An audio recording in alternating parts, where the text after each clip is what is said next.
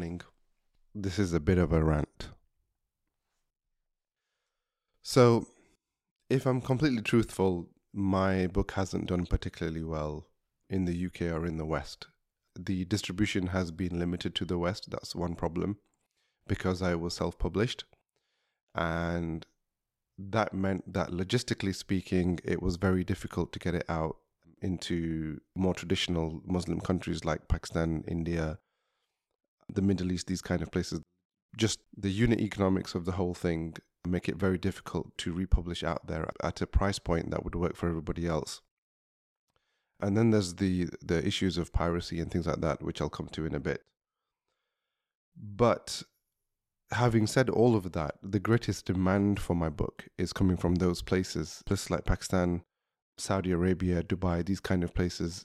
When I speak to people in these places who keep begging me to get my book there and keep asking me why it's not there, and I keep having to tell them it's, logistical and economic issues, the biggest difference between Muslims out in the East, in the traditional Muslim countries, as compared to the West, is that they're actually hungry for this kind of a book, because it has a very spiritual approach to it. Like my whole approach to talking about entrepreneurship and talking about self-reliance, self-discovery, getting away from jobs of slavery and these kind of things, it's all from a spiritual perspective.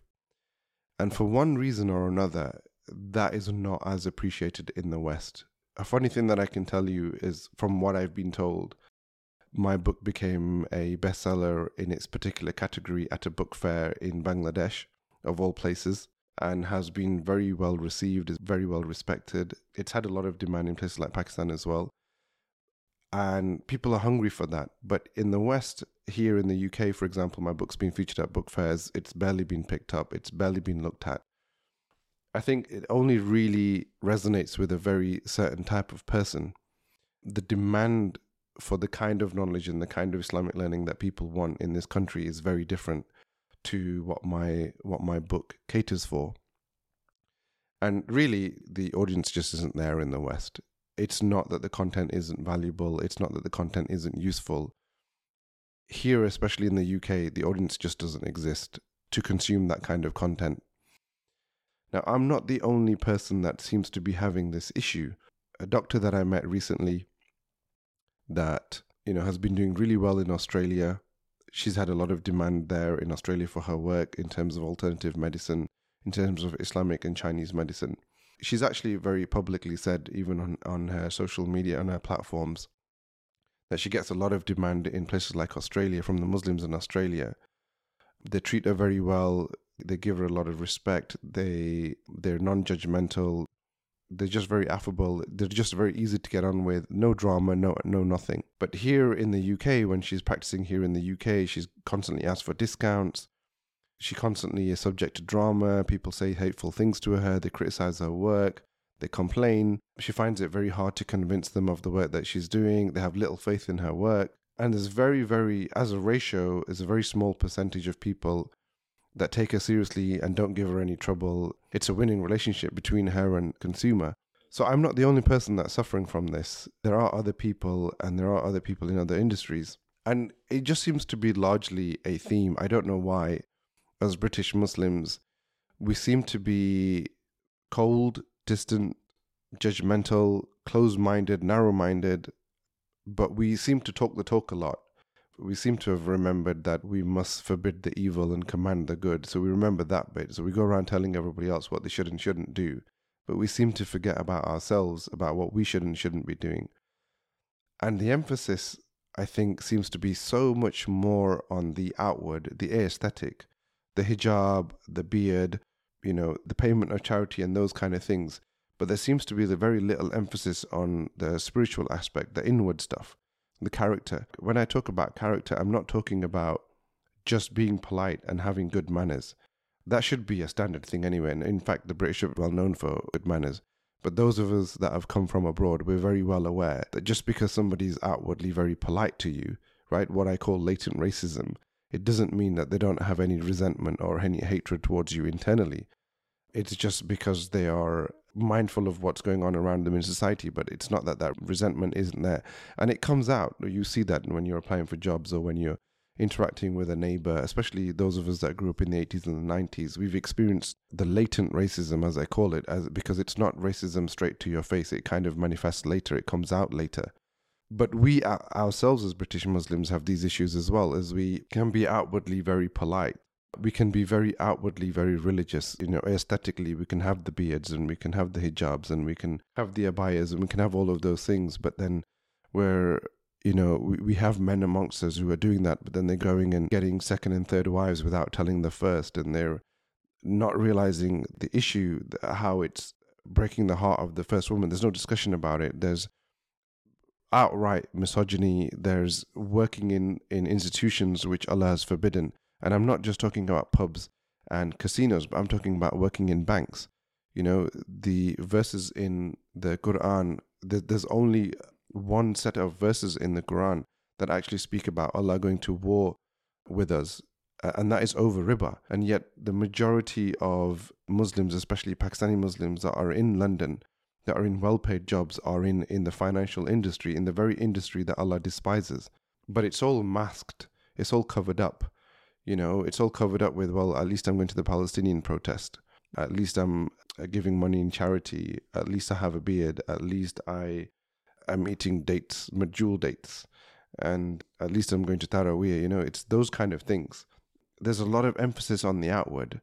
We seem to lack substance inwardly. I've personally noticed that we don't have a lot of courage inwardly. We're not very spiritual at all. We're actually quite nihilistic if you think about it. We're very mechanical about everything. We actually have very poor diets.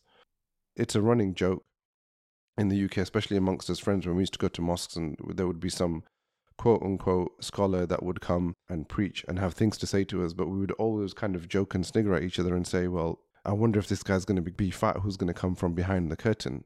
And yes, I am fat shaming, actually. I'm not hiding behind it, because these are people that are giving us instruction of how we should be behaving, but they don't understand about the hadith, about abusing your own stomach, or about, the lust and the greed. These are things that we're supposed to understand. But the spirit of things, as I say, seems to be missing. We seem to have mastered the rituals. We seem to have mastered the mechanics, but the spirit seems to be missing. And I think that's why my book hasn't done particularly well, because the book speaks to the spiritual side of things.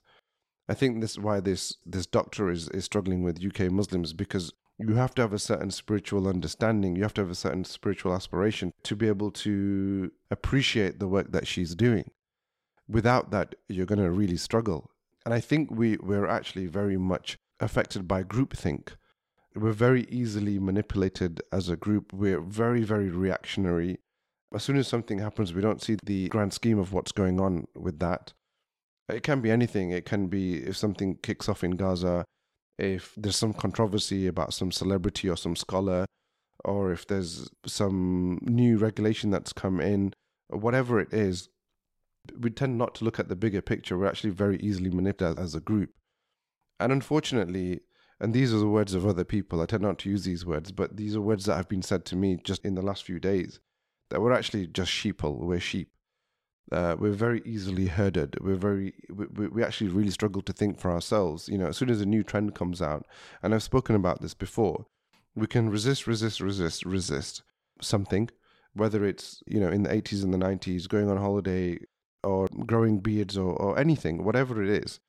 But then as soon as some big celebrity starts doing it, or somebody who has a big following on social media, as soon as they start doing it, then we have all the rationalizations, and we want to do it as well. We're very easily led. We're very easily manipulated. And for some reason, this seems to be more apparent in Britain. I don't know why. It seems to be very specific to us British Muslims. And I'm not the only person that's speaking about it. I'm the only person that's speaking about it on camera, so to speak, or, publicly. And I think because a lot of people fear backlash as well, so they don't necessarily speak about it that publicly. But there are a lot of people that are thinking this or speaking about this behind closed doors, but they're not saying this publicly, but it's happening. And I don't know why. I don't know why in Australia they're more willing to take up alternative medicine, why they're more appreciative of it, why there are people in Pakistan that understand the problem with the riba. There's more of a movement against riba in Pakistan than there is in Britain. We're supposed to be more educated in Britain. We're supposed to be more civilized. But the very, very dangerous effects of riba, the true danger of it to society and to our iman and, to our akhirah, they seem to understand that better in Pakistan than we do here in the West, in Britain. We seem to justify getting jobs at banks and in insurance and being mortgage advisors, mortgage brokers, and actually it gets celebrated by the other families around us. Some guy who's a mortgage broker and he's driving a nice car and he's got a nice house and he comes home in a suit every day. That is celebrated more here in the UK than maybe abroad. Like maybe abroad that would be frowned upon a little bit because you're dealing with riba. But here we don't seem to have any objection to it. We have a lot of objection to getting a job in a pub or in a brothel. But arguably, it's not even arguably, factually, actually getting a job in the bank is worse because Allah has told us in the Quran. He's told us that the biggest sin after shirk is riba. Not that I'm justifying that we should be getting jobs in casinos or we should be working in brothels or in pubs or anything, but the point that I'm making is there doesn't seem to be any objection to people working in the banks. And there's many of us. But I don't know why this is specific to the UK. There seem to be other things as well that just happen to be specific to the UK. I have a friend that I've known for the last few years. He's become a very good friend. I don't get to see him very often, but we have a very good understanding with each other. We have a very good appreciation of each other. And I remember the first time that I met him, he was an immigrant and he was a revert as well. And he'd come newly from France into the UK. And he said it was the most difficult time for him because there was no sense of community, though there's so many Muslims, especially in a place like London. When it's been 10 years, then a majority of people who identify as Muslim tell you that no matter what you do, what you say, you don't belong. What can you do? And I never got this in any other country. France, Poland, the US, Turkey, even India or Pakistan. I never got this anywhere else but in England. And I've experienced this myself as well. I lived in London for 7 years and there was a lot of talk about community, but there was no real sense of it. I never felt I had anybody that I could really rely on if push ever came to shove. Even for basic things, if I needed a lift somewhere, if I had to take my wife to the hospital, or if my car broke down, or, whatever happened, or if I was in bad health and I was, stuck in bed or whatever, when it really mattered, I never really found that generally people, I never really found them to step up. Whereas actually up north, that's a little bit better. There's no real sense of community. There's no real sense of somebody asking somebody else, how are you doing today? And really having concern for the other, a genuine concern, which we're supposed to be doing as part of Islam, and this is part of the spiritual aspect of things. It really seems to be missing, that there's a lot of people, but there's no real community spirit. And that seems to be something that's very specific to the UK as well. There's more sense of community in places like Australia, in Pakistan. People check up on their neighbors. In places like Pakistan, even in places like, in places like Saudi, there's more respect for women, despite all of the rules that there have been that people complain about, things like women not being able to drive and these kind of things. There's more of an appreciation of women in these countries than there is here in the West. Women are actually treated a lot more like objects in the West than they are in these countries, even though they get criticized. And I'm not saying they're not without issue. Of course they are. But for some reason, these issues all seem to be very present in the UK. I don't know if it's the cold weather that makes us all very cold towards each other. I don't know if it's because there was a lot of money that was pumped into this country that came colonialist sources, a lot of mosques that were set up in this country, and a lot of the Islamic teachings that came to this country, they actually had, that was funding those texts that was designed to actually, break people away from their fitrah and break people away from their spirit. And it was designed to actually make what they learn very, very mechanical, quite nihilistic, basically. So maybe it's that, or maybe it's just because we had such a great need to survive when we got here that we didn't have anything else to think about. I do find that in other countries, especially like in the Middle East, because they're not immigrants necessarily in those countries, they've not had to kind of go through the trauma and the torture that a lot of people had to go through to get to the UK and to survive in the UK. The racism that we've had to put up with, feeling like the other, these kind of things. So it could be that. I generally find like a lot of the immigrants have gone to places like Australia. They've not gone there to survive necessarily, but they've gone there to thrive. As in, it's a second or third generation. So they're going in there with a different mindset and maybe with eyes are a bit more open.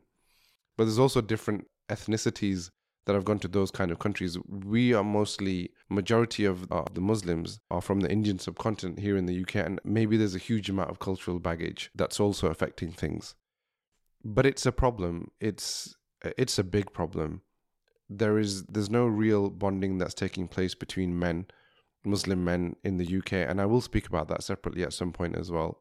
There's no real spiritual appreciation of things or looking at things and going back to the inward. It maybe is starting as a movement right now.